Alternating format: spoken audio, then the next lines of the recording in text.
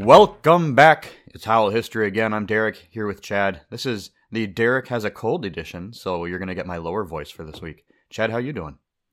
I don't have a cold. I think I am fighting some allergies, but just because my eyes are like itchy. But other than that, all Not too bad. Good. Well, the Timberwolves made some news the last couple days. Yeah, it's kind of weird where we come out the winners on. Like, it's usually us being, as a fan base, being like, the sky is falling, all that on Twitter after a move that our organization makes, not the opposing team's fan base making those right sort of claims. Yeah, it's like, we kind of enter into a lot of these things expecting to be the character from Waterboy, where it's like, oh no, we suck again, It's like every time you just expect the rug to get pulled out from under us, but not this time. The Wolves made a gigantic franchise-changing offer to Tim Connolly to be the new president of basketball operations. He's coming over for a reported 5-year, $40 million deal, which I think is less than we expected, what had been reported previously. There is an ownership kicker in there, which I think Doogie reported this morning is at least 1% of the franchise. So that's worth many millions of dollars. So it makes sense for him. It's a financial windfall for him, a family and legacy-changing amount of money. But I think in terms of looking at a franchise and thinking, like, there's no salary cap on the front office or on coaches. You just do what you got to do, and having an ownership group that's willing to do that, that's no matter what you think of Connolly, that's pretty exciting. Yeah, I think it's still twice what he was making in Denver. Yeah. They're a similar franchise to the Wolves where they typically have to be pretty shrewd with their decisions in order to compete because they're not in one of the it markets and stuff. But yeah, give the new ownership group, but even Glenn Taylor credit here, because Glenn Taylor's always kind of been an outside the box thinker in terms of getting. I mean, he probably overpaid for Tibbs. Yeah, but he's never been shy to pony up the money for front office personnel. So and he gave Flip ownership. Like, they're acting like it's like this is like a new thing to give Conley, nationally, not here. Mm-hmm. But Flip got a very similar deal for a similar position, back in the day. And I heard somebody else say something. I think it was Dane Moore mentioned about like not that long ago when somebody first gave the president of basketball operations title. But I want to say that McHale was the first one of that title as well. Sure. I don't know for sure if that's true, but yeah. I know he's one of the original ones with that title. So it's like the Wolves have always been sort of, they're not cutting edge on a lot of other things, but on the taking care of their front office people or investing in their front office people, they have not been shy about kind of working out very beneficial deals for those types of people, even if they didn't always get the right one.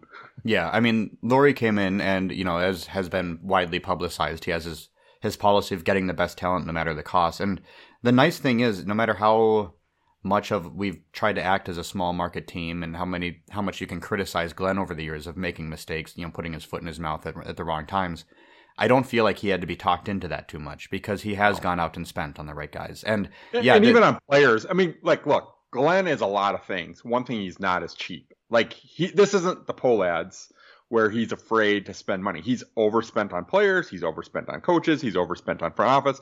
He has no problem spending money. That's never been Glenn. I mean, if anything, one of his problems is that he's too free. Yeah, spending the money. He has spent poorly, right?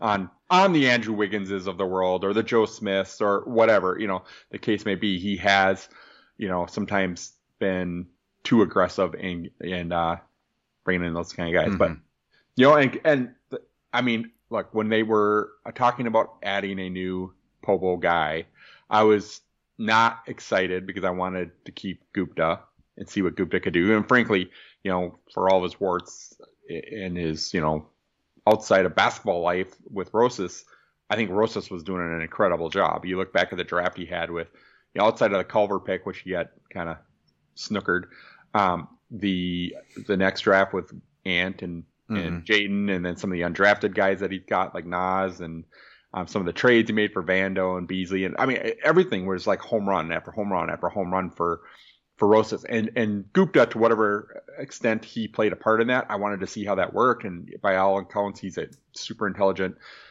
good with the cap, kind of figuring out the best deals kind of guy. But when I saw that short list, we touched on it last episode. I was intrigued, and of those short list guys, I'm like, Conley would be number 2 probably on my list, and so I'm pretty happy with the end result that Gupta stays, and you get one of those top notch guys. Yeah, I think what we're getting most of all in this agreement, in this signing, is stability in the franchise, which is something that we have not had. Since Conley took over in Denver in 2013, he's had 2 head coaches that have lasted for a full season, in Brian Shaw and Mike Malone. And it's been those 2 only, and Mike Malone for almost the entire time. In that same amount of time, the Timberwolves have not only had 6 people running their front office, but also 6 head coaches. So we've just been cycling through lead decision makers and head coaches every couple of years. And yeah, as a content creator or as somebody who gets excited for off-season storylines, like, it gives you something to talk about, but it's not where you want to be. That's why the team's only been in the playoffs twice over that period of time, and never in a sustainable manner. So bringing in... and the gift that NBA gives you, there's always something to talk about. Like, if you can, instead of talking about dysfunction at the top and talk about actual play on the court, I think that's much more preferred. Yeah, we've had enough of the discussion about the dysfunction at the top and what we're going to do in our front office and who's going to be the next decision maker. So, like you, I like Gupta, and I think everybody likes Gupta. They like his personality. They like the way that he's kind of thought outside the box in some of his signings, some of the ideas he's come up with. One of the things that I've been worried about ever since Rosas was let go was that they were losing their primary talent evaluator in the front office. So that even with Gupta's problem solving and his ability to manage the cap and come up with creative solutions to, a roster and a cap sheet that are right up against a luxury tax and might need more flexibility in the front court, whatever it happens to be, we had nothing to point to for him necessarily as identifying the right talent to bring in, which I think, as we looked at it, we were okay with, since we had Chris Finch. We were going to say Finch is going to be the guy, like, he's going to have to be who Gupta works with to identify, is this a guy that you think could work here? Is this the type of player you want? But I still think that was a gap in our front office. And I think Rosas really held that mantle where he was the talent evaluator with his scouting background. And now bringing in a guy like Connolly, who is a scout. He rose up through the ranks as an intern, and then in the front office in the basketball operations side, and then eventually just became after Ujiri left for Toronto, he got promoted in Denver. He is that talent evaluator, and if you look at his warts, if you look at kind of the main issues he's had, it's been his cap management, it's been his ability to kind of think creatively rather than offering maximum money right away, whatever it happens to be. And it's going to put a lot of impetus on this franchise to make it enticing, at least for a couple of years, for Gupta to stay around with Connolly, because I think those two together are the dream team. And I don't understand, like, I don't know what they're offering Gupta, what his situation looks like. I would hope that he's still on good enough terms with everybody that he's willing to stick around and work with Connolly until he can get the lead job elsewhere. And he's not, when Rosas was here, there were plenty of stories that he wanted to just go to Houston to be the number 2 there, and when we blocked him from doing that, that's when a lot of the issues started. So, maybe this causes him to want to go just work for another franchise where there might be another path to advancement. But hopefully we have a couple of years before he's promoted and given the lead job somewhere else. Yeah, and I don't know if this. Do you remember was his title always EVP? Because it at least was when Rosas was let go. So okay. Yeah, because I saw it was in the press release, and I'm like, I don't recall it being EVP. I thought it was just like VP. So I was like, did they slyly, throw in a promotion? Yeah, not yet. They have mentioned him in the press release and whatnot as somebody that Connolly's going to work closely with. So hopefully everything works out. Like Conley's the Pobo, and maybe Gupta gets promoted to general manager. Yeah, or what, I think that would be appropriate. Yeah. Yep. So hopefully they can keep him around, because I think those two complement each other really well. And if you do want to walk through, Connolly's entire transaction history on Basketball Reference, which anybody can do, there are going to be pluses and minuses and decisions that were good and decisions that were bad, like anybody. But anybody that's given the chance to be with an organization for 9 years and put them in a spot to be successful through multiple iterations of a roster is somebody that, like, I think we would accept that. Multiple second round playoff appearances, one Western Conference Finals, like, you just want to be in that conversation. And if injuries derail it, or you just can't go over the hump because you're a small market, we're okay with that. But it's Minnesota. You just want to be a perennial playoff team that has consistency, that year after year is optimistic heading into the season. Yeah, and they didn't have a lot of high picks. So, like, you know, he's done one. They've had one lottery pick. Yeah, he's done a bang-up job in the draft with no elite picks. Mm-hmm. Like, it's the perfect time, because where his sweet spot seems to be is middle of the first round, and that's where the Wolves are picking this year. And so, like, it's late in the process to hire him, but yet it's not like he wasn't already doing the same job in Denver. So, like, he's already done the work on the players. He knows the type of guys that are going to be attracted to him, whether they fit better in Minnesota versus Denver or whatever. It's the other nice thing is it's a very similar roster. Yeah. Right. Like, your best player is your center, just like in Denver. Your second best player is your guard, which, Murray and Ant are different from each other. And I think most people now probably would prefer Ant. But they're in the same role. So they're both scoring guards. Yeah. Yeah. And you're not going to be drafting, like, also, you're not going to come in here and have a list full of guards because that's what you're trying to fill in Denver and say, oh, well, now I got to go back and look at all the forwards. They were they had Aaron Gordon, so they might not have been looking for power forwards as much as we are. But my guess is that's still towards the top of their list because they didn't really have any other glaring weaknesses.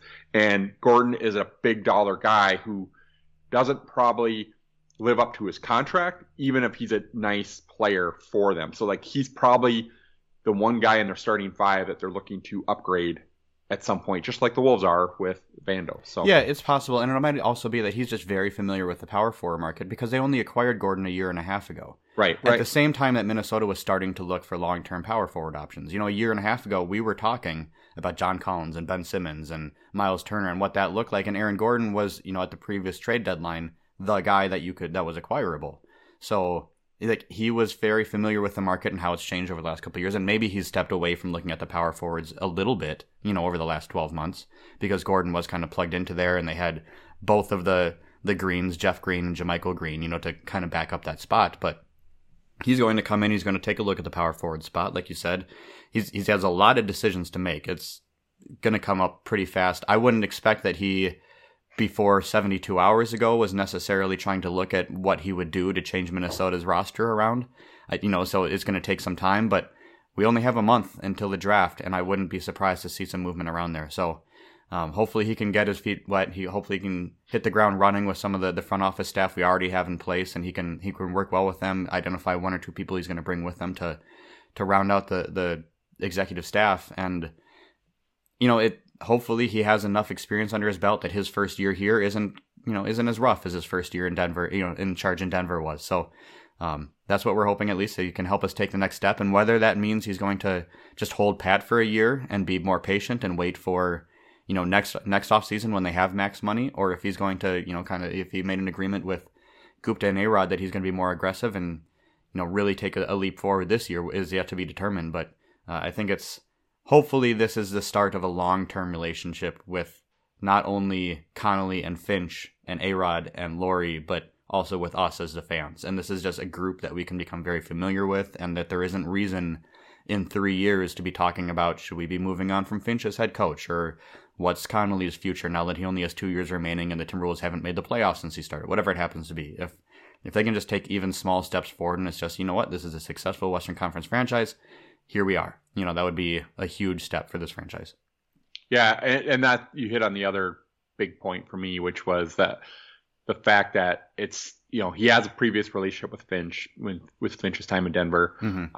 I from everything you read about Conley, his personality seems very similar to Finch. So my guess is they're going to get along really well. I mean, Finch seems like the type of guy that gets along with everyone. Which is great, because if Conley's got a similar personality, every player to a man loved Coach Finch.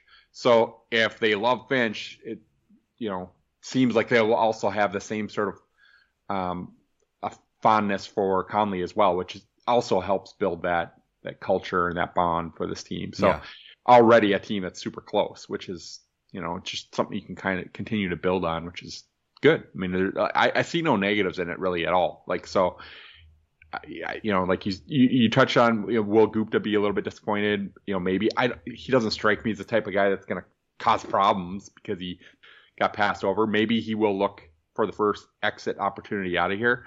But we'll cross that bridge when we get to it. Hopefully, like we mentioned, he could get promoted into that GM role, and that'll be enough for him to kind of feel like he's still progressing on his track. Yeah. And Conley's probably a guy that's an easier personality to get along with for him than Rosas was.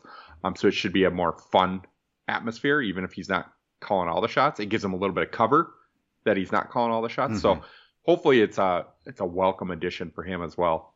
Yeah, I hope that working relationship goes well. And the last point I had, just to highlight once again how long Connolly's been in that role with Denver, is he started in June of 2013, and about 10 days later they had his first draft. And on that draft night, he traded away Costa Koufos, who just 2 years earlier they had acquired in the Carmelo Anthony deal when Carmelo Anthony was traded for Denver to New York. And 1 year before that, he had been a member of the Minnesota Timberwolves and traded and acquired for Al Jefferson. So, like, if you think back as a Minnesota Timberwolves fan to the Al Jefferson phase, like, it seems like a lifetime ago. I can't even imagine how long ago that was, as not only as a fan, but as a front office executive, to be looking back at, like, yeah, Costa Koufos was a thing when he started. And how long has it been since we've been there? Yeah, I mean, that's a name I haven't thought of in a long, long time. Right? Yeah, and not one that I'm like really itching to think about again. Cause it didn't go well. No, but he moved around a bit, and he did, and for some big players too. Yeah. That's kind of crazy. I guess I never even really thought of that context. So that was funny. Just kind of 9 years with Denver in that front office to step over and now take over for us, and hopefully it lasts long beyond the 5 years that we have him signed for. The other point that I had this week that we needed to talk about before we get into evaluating the Central Division over in the Eastern Conference is we have to touch on Andrew Wiggins. As much as I hate to do it, we have to at least discuss the potential and the performance that he has had in the Western Conference Finals and what that means not only for him, but also to refute some of the opinions coming out about this performance. So do you have any initial thoughts on what Andrew Wiggins has done in the playoffs? I mean, the first thought that comes to mind is, so what? Yeah. And it's because, look, we know Wiggins has a ton of talent. That's never, ever been the question. That's never, ever been the criticism for Andrew Wiggins. Like, part of why he's so annoying to follow as a fan when he's on your team is you see these glimpses where he's amazing. And you're like, why can't you do that? Even if you can't do it every night, why can't you do that more than 1 out of every 10 nights? Mm-hmm. It's just, he's the biggest tease in the NBA because he's an amazing talent and a mediocre player. And I still think that holds true. I mean, look, especially in the playoffs, if you're Dallas, are you really going to fret over Wiggins getting off if you can stop Steph, Clay, even Jordan Poole as a bigger threat? So it's the same thing, with the criticisms a little bit of D'Lo with the Memphis series. They put their best defender on D'Lo.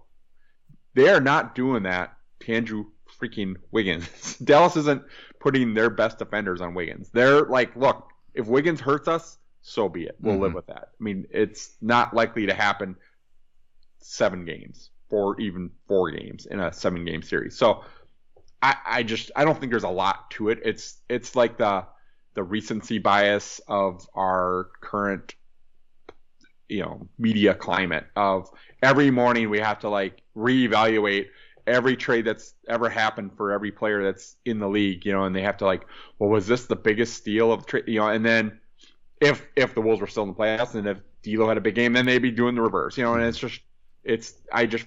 that part of it just gets kind of silly. And Golden State fans, they know the roller coaster now. I don't think there's as many of them still talking about how they won that trade because they've seen the lulls in Wiggins' performance throughout this year and last year. So there might be some that are like bragging now that they think they got the better end of the deal because D'Lo had a rough playoff series. Yeah. But for the season, I still would have taken D'Lo's season over Wiggins' season personally. And D'Lo's not surrounded by 3 Hall of Famers yet, maybe 2.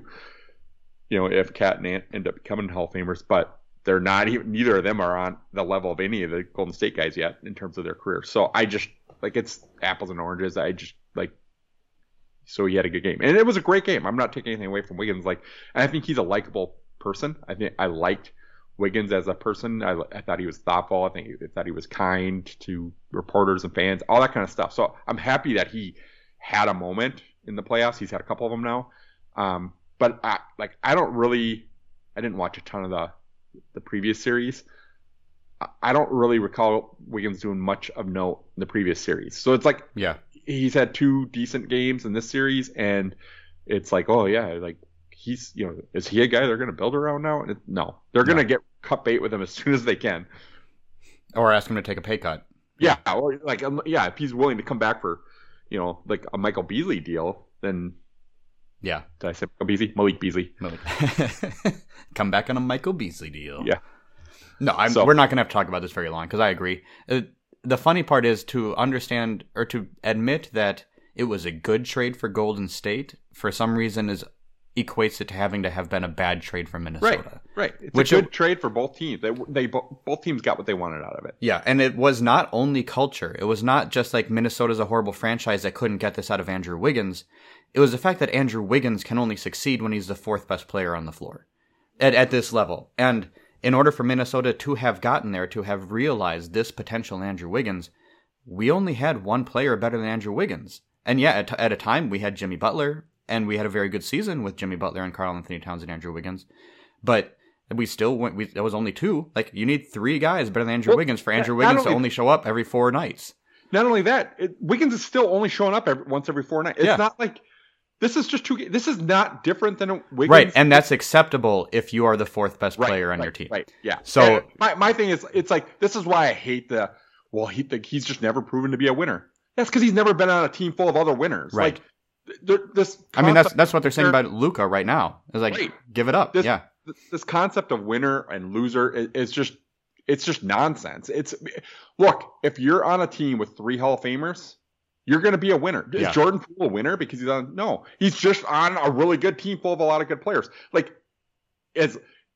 What Luka is doing is what's more remarkable to me. That how far he's carried a team full of mid-tier players into the play. He's in the Final 4 of the NBA with a team that should have not even been sniffing the 8 seed if it not for Luka's talent, right? If Andrew Wiggins is on Dallas, they're a mess. They're in the high-end lottery. So it's just, that's why it always irritates me, and you sense this because you've had me kind of irked a few times throughout these episodes when we talk about winning players and losing players because of that. This is the perfect example of that. It's the same thing with Towns. Is Towns a winner or loser? Well, if you give Towns help, if you're going to give Towns Travion Graham and a bunch of other garbage end of bench players, he's not going to be a winner. Nope, nobody in the league is going to win with those guys. I mean, even Jokic, there was a ceiling to what he could accomplish with all of his running mates on the injury list. So it's just that Wiggins came up big in a game on a team that's really good.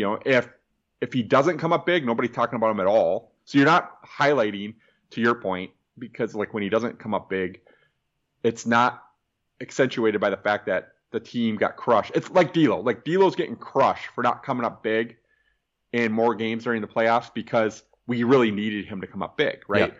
But on the flip side, for Wiggins, he comes up big in a game which, how much did they need him? I mean, it definitely, that dunk really made that game more impressive, probably than because Steph was still the leading scorer for them. He was still the straw that stirred the drink. So, like I said, I don't want to beat up on Wiggins because it's not Wiggins' fault. It's just Wiggins is who Wiggins is. Exactly.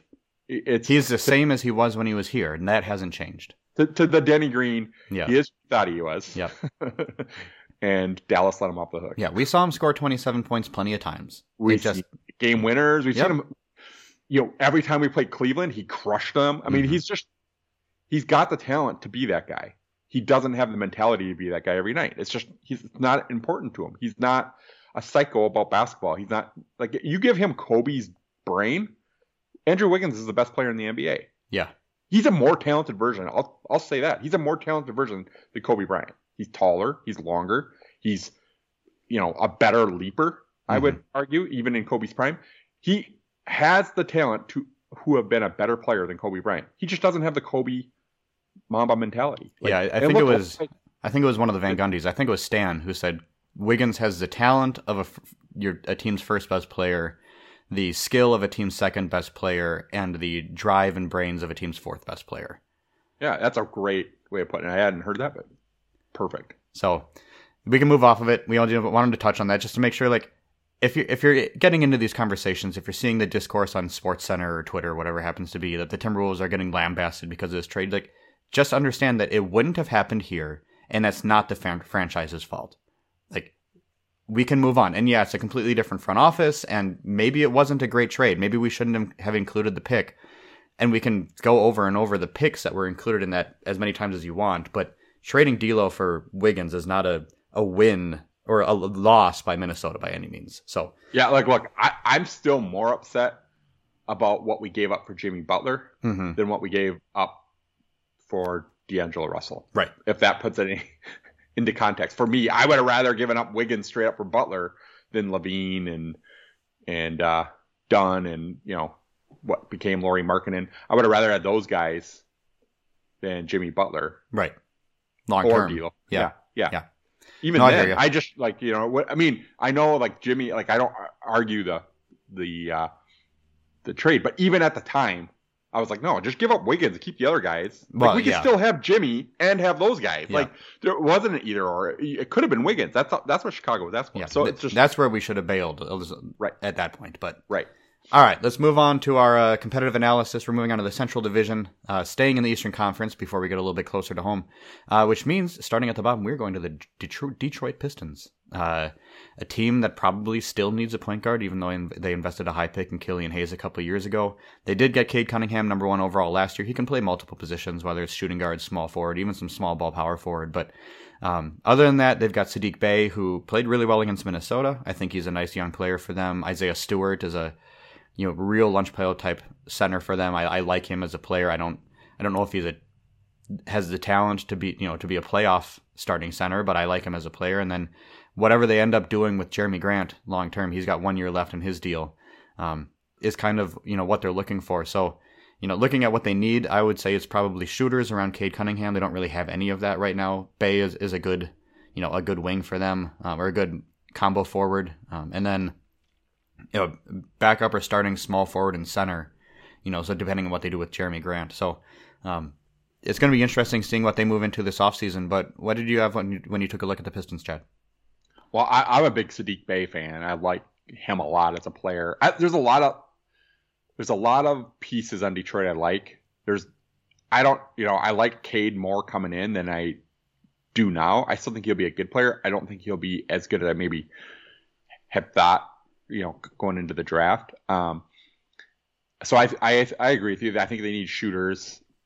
In terms of like how it maybe fits with the Wolves, I think the only guy that really makes sense is Jeremy Grant, possibly. Or I don't know what they're feeling. I don't got a good sense on how Detroit feels about Marvin Bagley, but that would be a guy that I would take another shot on. He's still young. He's still got some upside. Maybe a better situation for him would help him.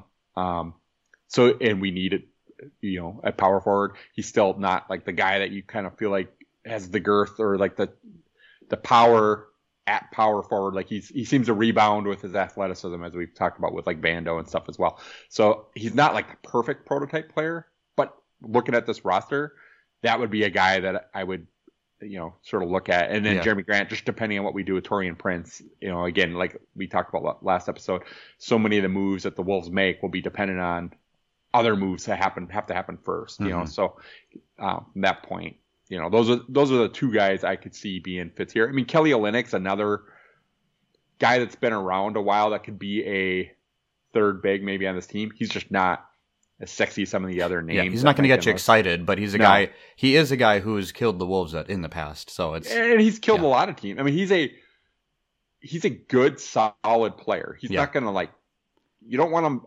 starting or being like a big focal point on your team. But as a role player, he's been a good role player for every team he's ever played on. Yeah.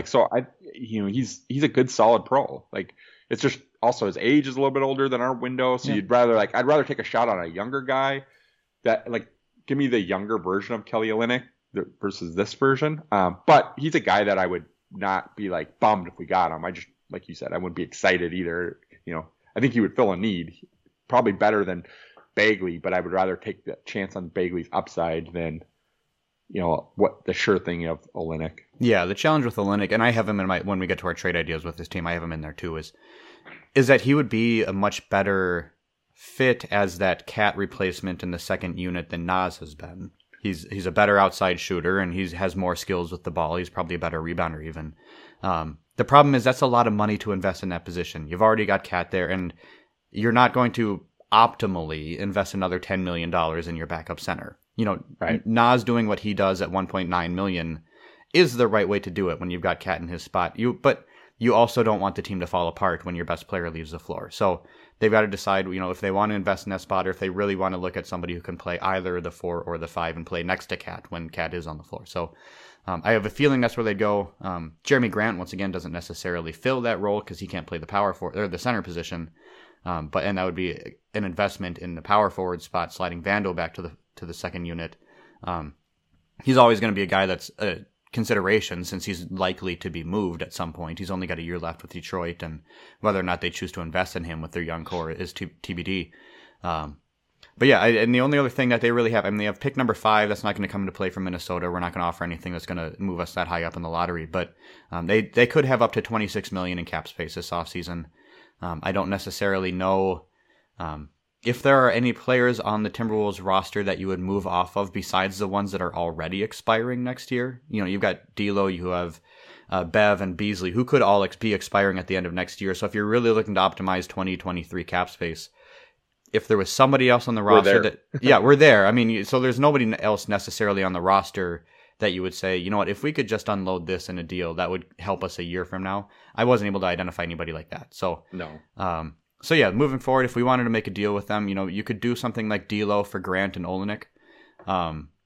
If you wanted to then find another way to invest in your point guard spot, or you trusted, McLaughlin and Beverly to hold down that spot for a year, which seems very risky.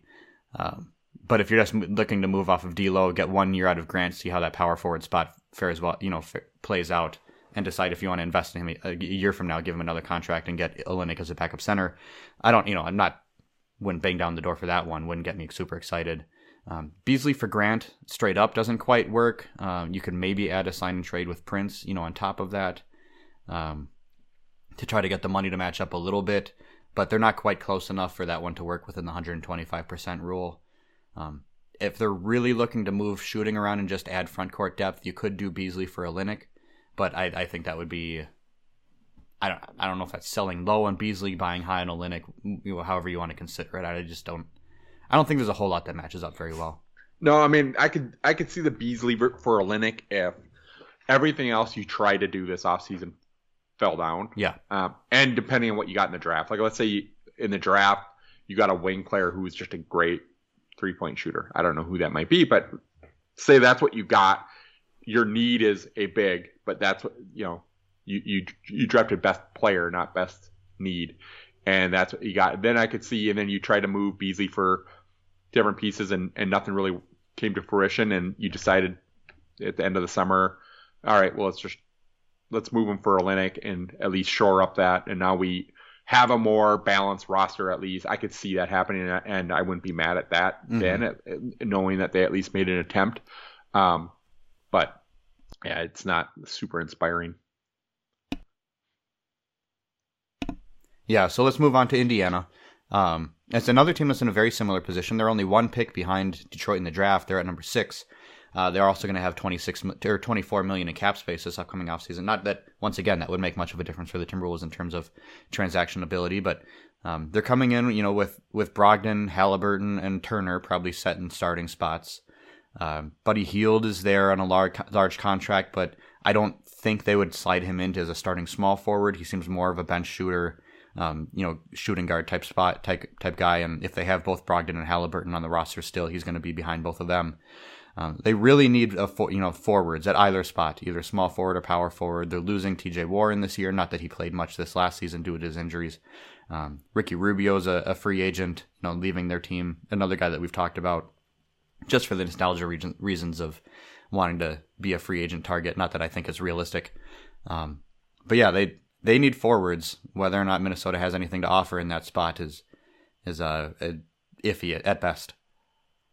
Yeah, I don't mind O'Shea Brissett for them, but I don't know that he's a starter. Mm-hmm. I think he's a role player for them, but he is a forward. But yeah, I mean, other than the guys that you noted, honestly, I'm still scratching my head over the trade for both of them. Like, between them and Sacramento, when they got Halliburton, I think that was a coup to get Halliburton. I think he was the better player of the two in that trade. But you already had Brogdon there. It just, to your point, they need forwards, they need bigs, and they gave up one of the better bigs in the league to get a guy. And that might have been just one of those situations where it was an opportunity they couldn't pass up. Yep. That Halliburton is a potential future star, and you're in a rebuild anyway, so maybe that's why. But then there's still rumors of them shopping Turner, so it's like kind of a head scratcher what their plan is. But I guess we'll have to kind of wait and see who they might target this summer in free agency or via trades or in the draft. Having moved to Halliburton, it seems like a roster that is ripe for a rebuild. Yep. With Warren moving on, and I can't, like, Brogdon's getting up there in age, and yeah, the public comments are that they like Turner, and now that Sabonis has moved on, the price has gone up on Turner, and they're going to build around him. He's not old; he's still young. For the same reasons that we would be interested in him, they're going to be interested in him too. He's a valuable player, but they're going to have to re-sign him in a year. So, I don't know what their long-term cap flexibility is going to look like if they give him, the deal that he's going to be looking for. So, I don't know if anything matches up with Minnesota. I don't want Buddy Hield.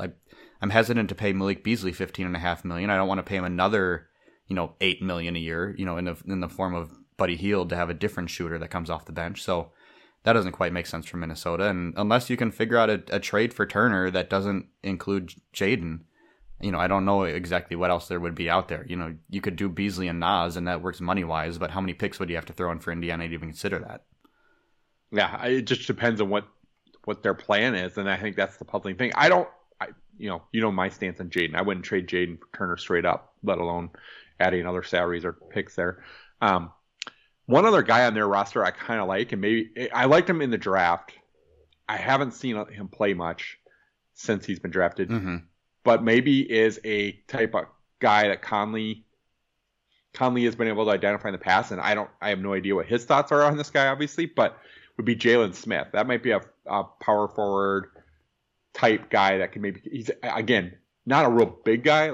He's tall, but he's like a, thin guy, kind of, not Jaden McDaniels thin, but he's more that mold than he is, Jaren Jackson Jr. or something like that. Yeah. So if that would be something I would be excited about, because it would be in the same way when the Wolves traded for Vanderbilt, who was another guy I liked. I was like, oh, can't believe we got I'm surprised they're giving up on him already. I would be like that with Jalen Smith. He's a guy where I'm like, oh, I just don't think he's had a role there because they had two good bigs up until the trade. I don't know if he got any more minutes. I haven't really looked to see what his stats were after the Halliburton trade to see if he even played much. But he's a guy that if we, he wouldn't cost us much to get him. So if we gave up, one of our end of bench guys for him, and is just like a change of scenery type of move, that could be an intriguing piece for me. Yeah, it's also interesting since Indiana was supposed to be his change of scenery type of move. He got a couple years in Phoenix, and then Indiana was a team. They declined his option, so he should be an unrestricted free agent this year. But Indiana decided to bring him in for a year. Didn't play a huge role, like you said, but I guess it depends on what Connolly's philosophy is. If it was Rosas, I'd say he'd definitely take a swing because you always just bet on talent. You know? I don't know. We don't know if Connolly's going to be a measurements guy or if he's going to be an experience guy or whatever that happens to be. I like I said earlier, you could go through his whole basketball reference list and probably start to figure some of that out. Whether or not. Yeah, I mean, I kind of started to do that with Conley a little bit, to be honest. And kind of what I see of Conley is he's like a Rosas, but he's looking at the onion. He's a couple more layers deep on the onion, right? Like, I think Rosas is a talent guy. I agree with that, but I do think Rosas has got an eye for that talent too. So it's not like it's obvious talent to the fans. It's not like he's just taking the number one pick guys and stuff. He is, like a Naz Reid, that was a good find, or Jalen Noel, or those are good talent things that nobody else was really clamoring to get, right?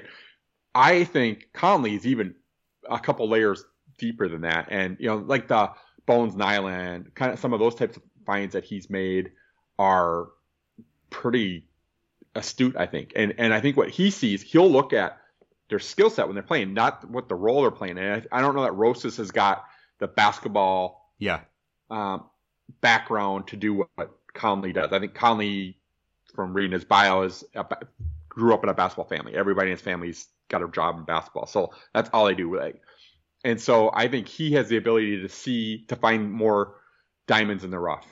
And I think Rosas finds guys that were diamonds before, but are a little bit dirty for whatever reason. Right. And Jalen Smith would fall into that. I get that because he was a high pick. I think he was a lottery pick. But so I'm not making this case for my guy that I was interested in. Just saying that I think Conley. There'll be names that would be like, okay, I don't know much about that guy. I remember seeing him play, but that Conley might bring in this year, and then we'll be become fan favorites in a hurry because I think he has a knack for finding the quality players. Yeah. So another Indiana, another team that unless the qualifiers we have with everybody is unless there are other moves that open up different positions or create depth elsewhere, don't seem like a natural match right now. Brings us to Cleveland. The Cleveland Cavaliers, they had a very successful season, they outperformed expectations very similarly to Minnesota. Injuries kind of derailed, what started out really well over there. They had Ricky Rubio to start. He tore his ACL, so they lost him as a primary bench player.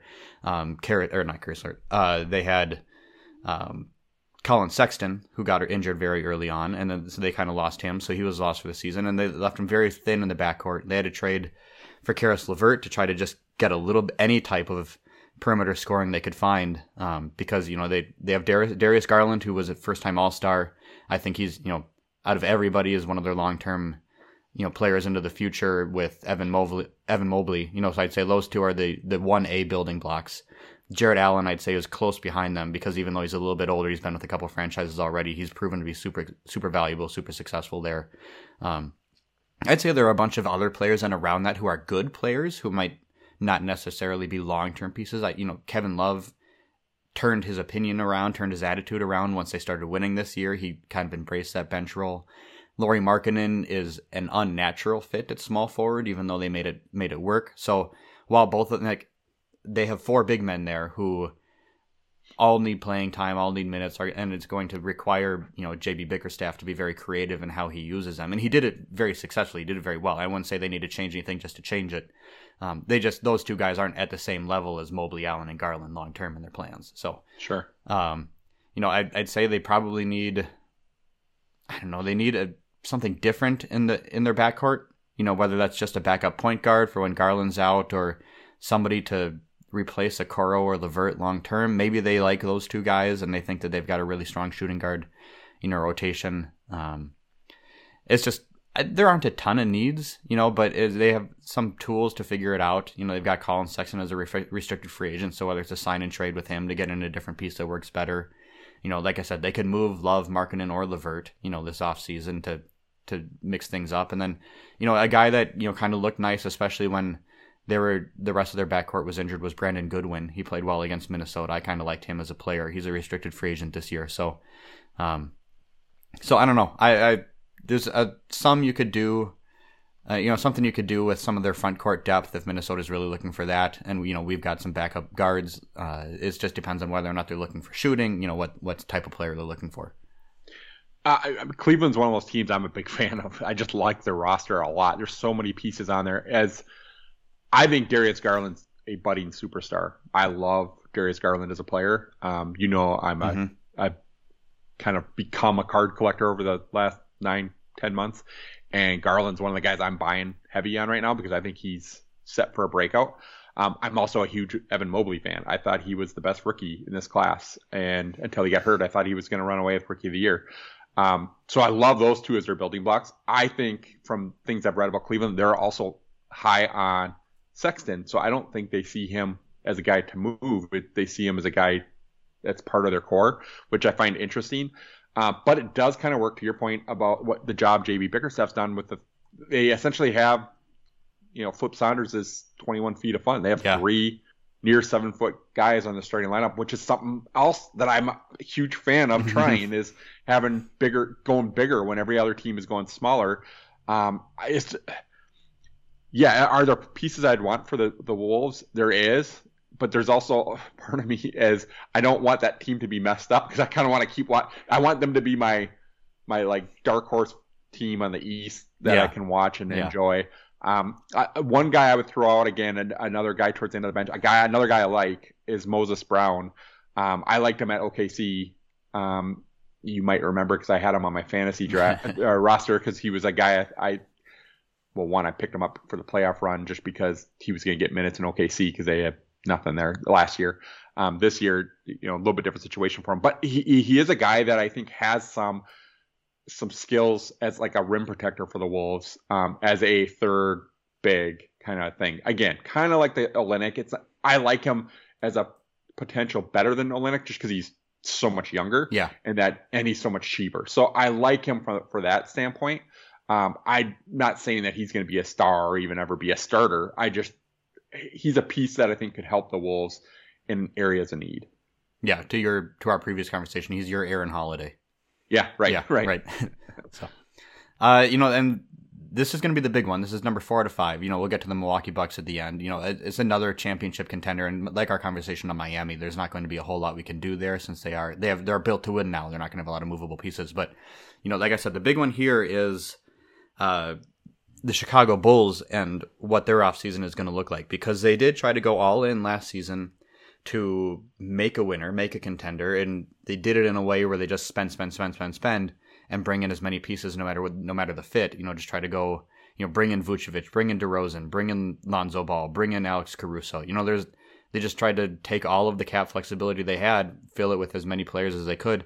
And there were times this year where it worked out really well. That earlier in the season, they were the number 1 seed in the Eastern Conference because their defense was playing really well. Ball and Caruso then both got hurt and they didn't have any defense left. No matter what DeRozan did offensively, he couldn't carry them to even a top 4 seed in the East. They end up going out fairly quickly in the first round of the playoffs against Milwaukee. So I don't know if they'll necessarily want to run the whole thing back next year, but even if they want to, it might not be up to them because our good friend Zach LaVine is an unrestricted free agent heading into the offseason. And he's a guy that we've definitely talked about before, just between the two of us, a little bit even on the podcast before about trying to target.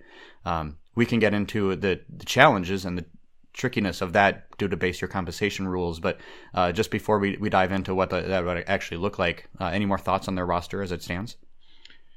There's guys I like. I'm a big Lonzo Ball fan as well, but I don't see anybody else on their roster that are at an area of need that would be gettable. Like I think Patrick Williams would be an interesting piece here. They're never going to give up Patrick Williams. Right. So I don't think there's anybody worth discussing outside of LaVine because that's about the only guy that's in play, and not even to your point because of their choice. It's just his contract's up. So yeah, I mean the other players, if you want to look through the rest of their roster, they have Kobe White, who was drafted, right after we took what's his name? Culver. Yep, Culver at number 6 a couple of years ago.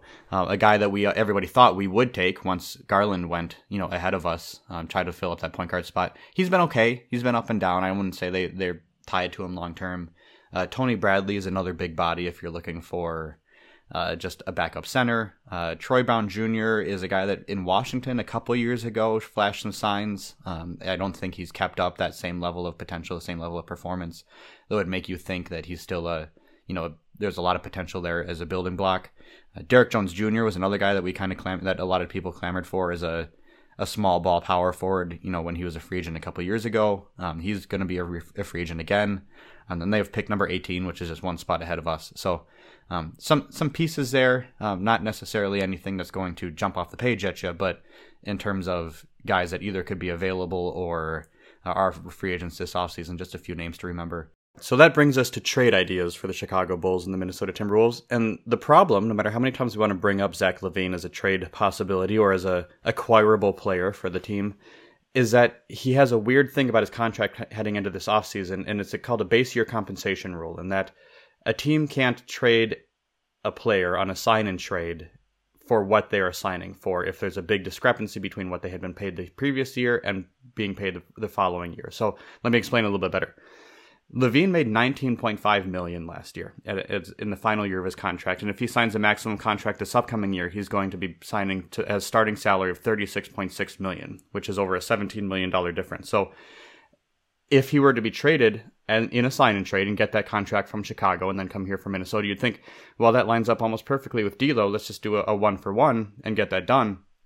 Except LaVine would only count as $19.5 million out for Chicago, and under the rule where you can only take back 125% of whatever you're trading out, that means they could only take back about $25 million in salary. So D'Lo is over what they are allowed to take back for LaVine, no matter how much he signs for in this upcoming season. But he still counts as $36.6 million coming in from Minnesota, which means that we can only trade out. We would have to trade as much as D'Lo in order to acquire him. So it's a really weird, complicated rule, and it makes it difficult to put a trade together. So complicated, in fact, that the closest thing I could find in working through the trade machine was D'Lo and Beasley for LaVine, Caruso, White, and Tony Bradley. It's just, you have to put so many players into a deal to resolve this issue. And yeah, picks are probably being thrown around at that point because Caruso and White are young players for them, players that they want to keep building around, and it's a weird combination. So I think it's something worth considering, something worth having the conversation about, but it's just not as easy as it should be to talk about doing a sign and trade for Zach LaVine.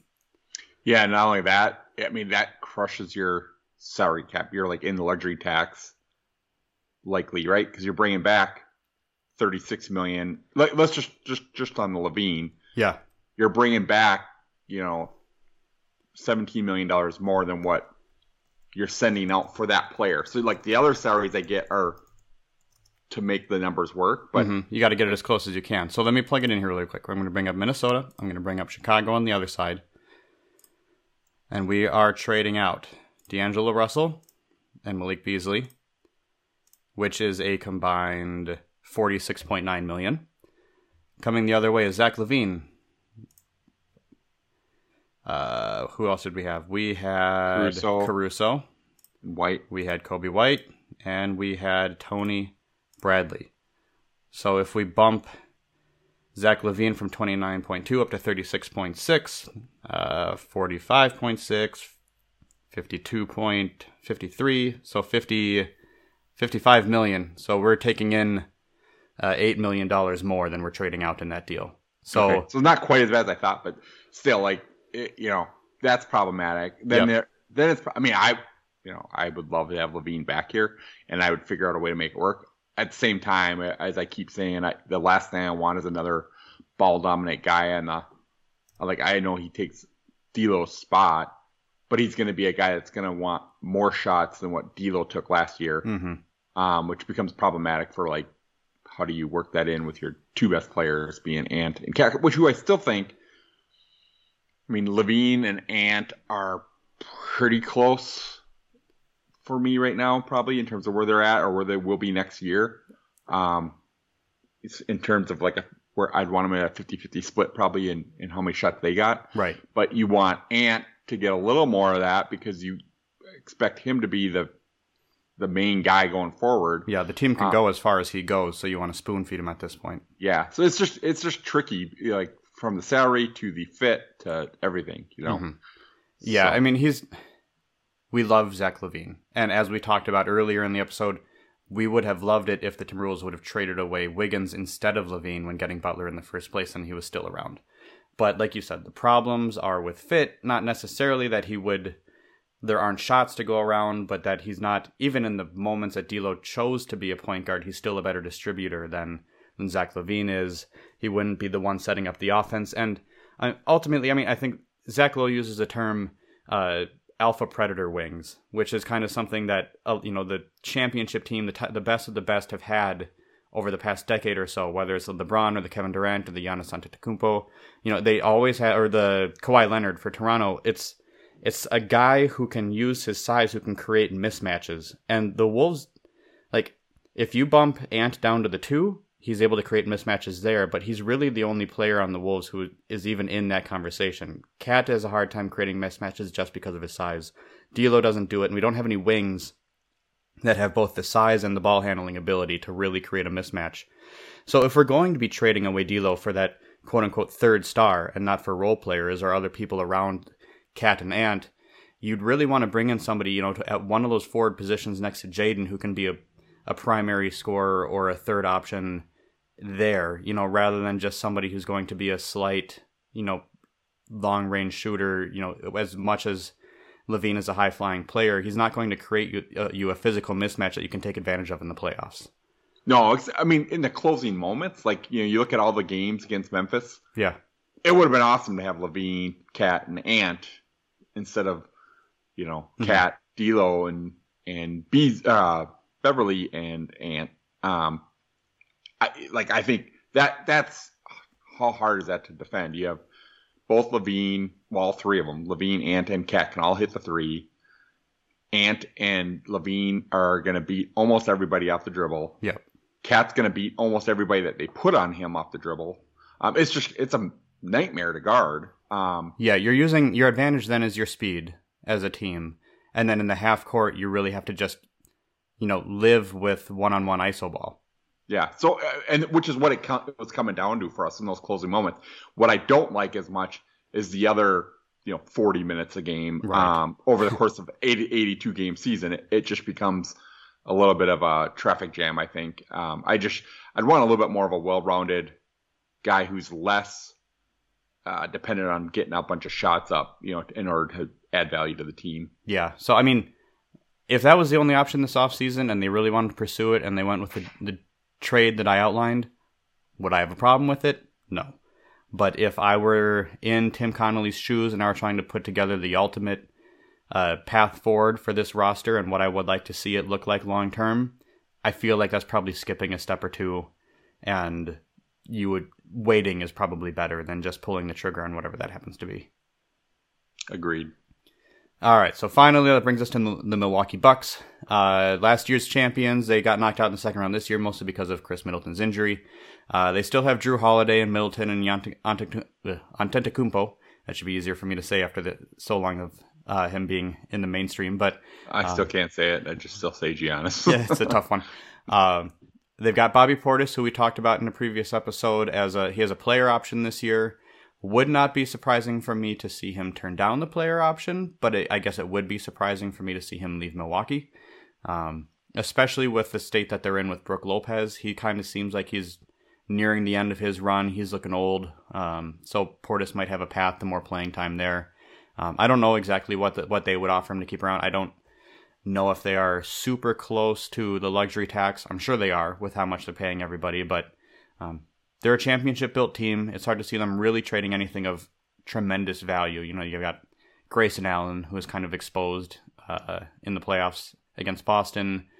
You have George Hill, who's up there in age now. And like I said, Brook Lopez, I suppose if you really wanted to have a second center behind Cat who could allow you to play drop against certain teams, you could make a run at Brook Lopez to fill that spot. But nothing that really jumps out at you in terms of let's make a deal with the Milwaukee Bucks.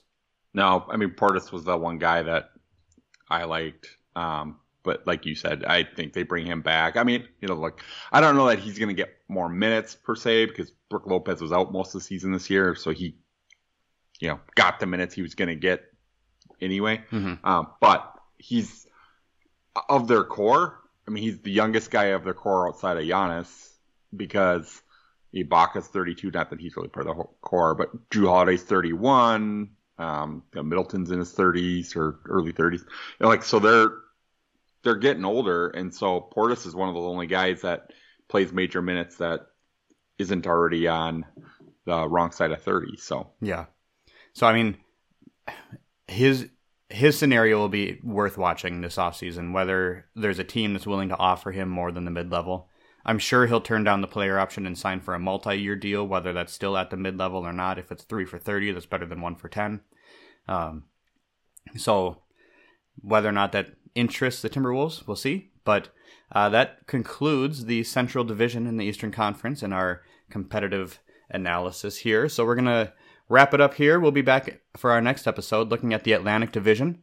We will close out the Eastern Conference, and we'll take a look at the Knicks, the Nets, the Raptors, the 76ers, and the Boston Celtics. Chad, any preview thoughts for that? Any team that you're especially excited for? Like Boston's got a bunch of guys I like. They always do. The Knicks have a couple guys I like. I've talked about it in previous episodes about Nerlens Noel, that I really like the idea of adding him here just as a rim protector. Yeah.